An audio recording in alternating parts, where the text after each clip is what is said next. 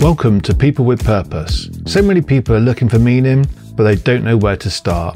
Imagine a world where everyone could just get their purpose out of them and then actually make it happen. I'm David Roberts, and I believe that we all have a purpose, and with focus and a little help, people with purpose make a difference. And this show is where these stories come to life. Hello, and welcome to another episode of People with Purpose. Here's another quick TNT. What I'm going to talk about today is how to determine your strengths. Now, this is important because a lot of discussion goes on about weaknesses, and we always focus on the things that need to be improved and the things that are going wrong, and all of that sort of stuff, you know. And even when it comes to personal development reviews and all of that, must do better. But actually, let's turn that on its head, shall we? Let's look at the things we're really good at and try to emphasize those. Now, I've read that if you can focus 80% of your time on developing and evolving your strengths, rather than spending 80% of your time developing and evolving on your weaknesses, then that will give you double the benefit than if you did it the other way around. So basically, emphasizing your strengths. And that's not to say you shouldn't work on your weaknesses, because of course you should, but actually focusing more of your effort with your personal development on enhancing your strengths. What are you good at? Will actually get better value for you, better value for your time, and it will enable you to do a better job for helping other people. So how can you do that? Well, look, I mean, your strengths, talents, and qualities, they help you to do well when you continuously nurture and develop them.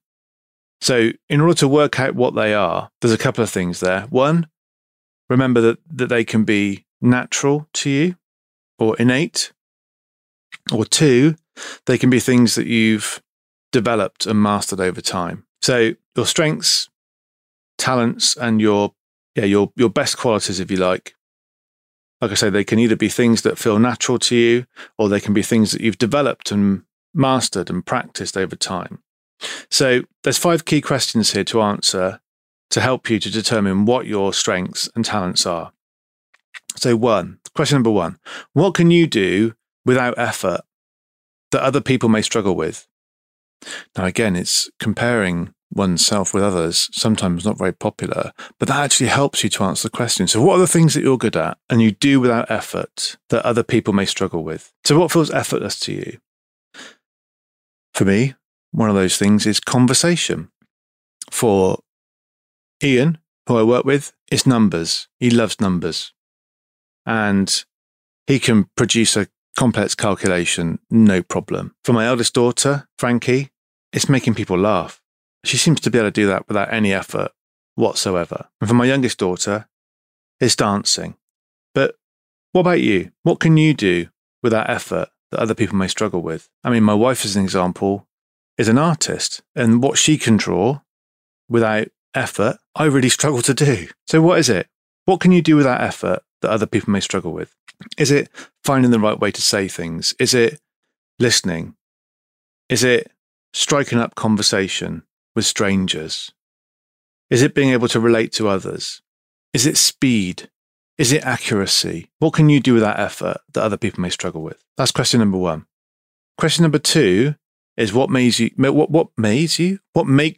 lose track of time? So what is that then for you? What is it that makes you lose track of time? Is it listening to music? Is it making music? Is it, for me, running? Is it reading? Is it writing? What is it for you that makes you lose track of time? When you do this, you're probably getting into flow. And if you can work out that could give you some real good clues as to what your strengths are. So question number 1, what can you do with that effort that other people may struggle with? Question number 2, what makes you lose track of time? Question number 3 is, what do you feel confident doing? For example, some people feel really confident speaking in public. No problem. Some people feel really confident organising others, organising events, getting things sorted. Some people feel really confident writing. Some people feel confident problem solving, getting their hands on it, getting into the gubbins, under the bonnet. Some people feel really confident listening to other people's problems. Some people feel really confident around people who are perhaps crying or upset. Now, you might think that that's just what you do, but anything that you feel confident doing, you can guarantee that there'll be somebody else who doesn't feel confident doing that at all. They wouldn't know what to say. They wouldn't know what to do. They wouldn't know what to write. They wouldn't know how to react. Whereas you do. So what do you feel confident doing? Question number 4 is, what do people you trust think your talents are? Now, these could be people you work with, people who've seen you work, people who are friends of yours, family. Ask trusted people what they think your talents are. Because people who know you well might say things that you don't. They might also put it into words which you wouldn't put it into. So, you might just think you're having a laugh, but they might say you're a great comedian. But you might not see that as a strength or a skill. You might just see that as a sort of a normal, that's just normal, that's just what I do.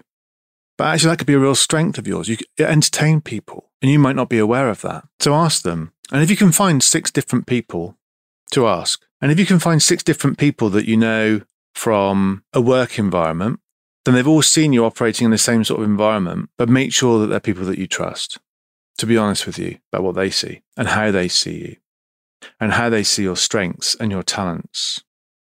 And question number 5 is, what leadership qualities do you think you have? So in the last TNT, a couple of episodes ago, I talked about 8 key attributes or characteristics of a leader, of a great leader. Did you score yourself against any of those? What other leadership qualities do you think you might have?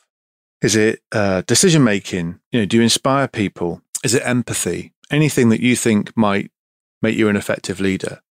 Now, the reason why I relate leadership to strengths is because as a leader, you're putting yourself in a position where you are taking some ownership. You're occupying a territory. You're occupying a space. You're taking responsibility. So that could be another way of asking the question, actually, is in what circumstances do you take ownership? Do you take responsibility? And what qualities do you show when you do that? Because you're probably exhibiting strengths there. And it might surprise you when you do it. It might mean that you're quite good when it comes to action in crisis, because when there's a crisis happening, you step up. That could be a real strength of yours. And once you've got these strengths written down, have a look at them, ask other people what they think. First thing to do when you've got them is to celebrate them. Give yourself a pat on the back. Like I said at the start of this session, so often we focus on weaknesses, we focus on what went wrong. Let's celebrate the good stuff that we do. So you should celebrate the good stuff that you do, and you should celebrate your strengths. But also that can help you to emphasize those areas of your life when it comes to your interactions with others, when it comes to you going about your daily walk, when it comes to you building your self-esteem and your self-worth, when it comes to areas that you want to practice. And remember what I said again at the top.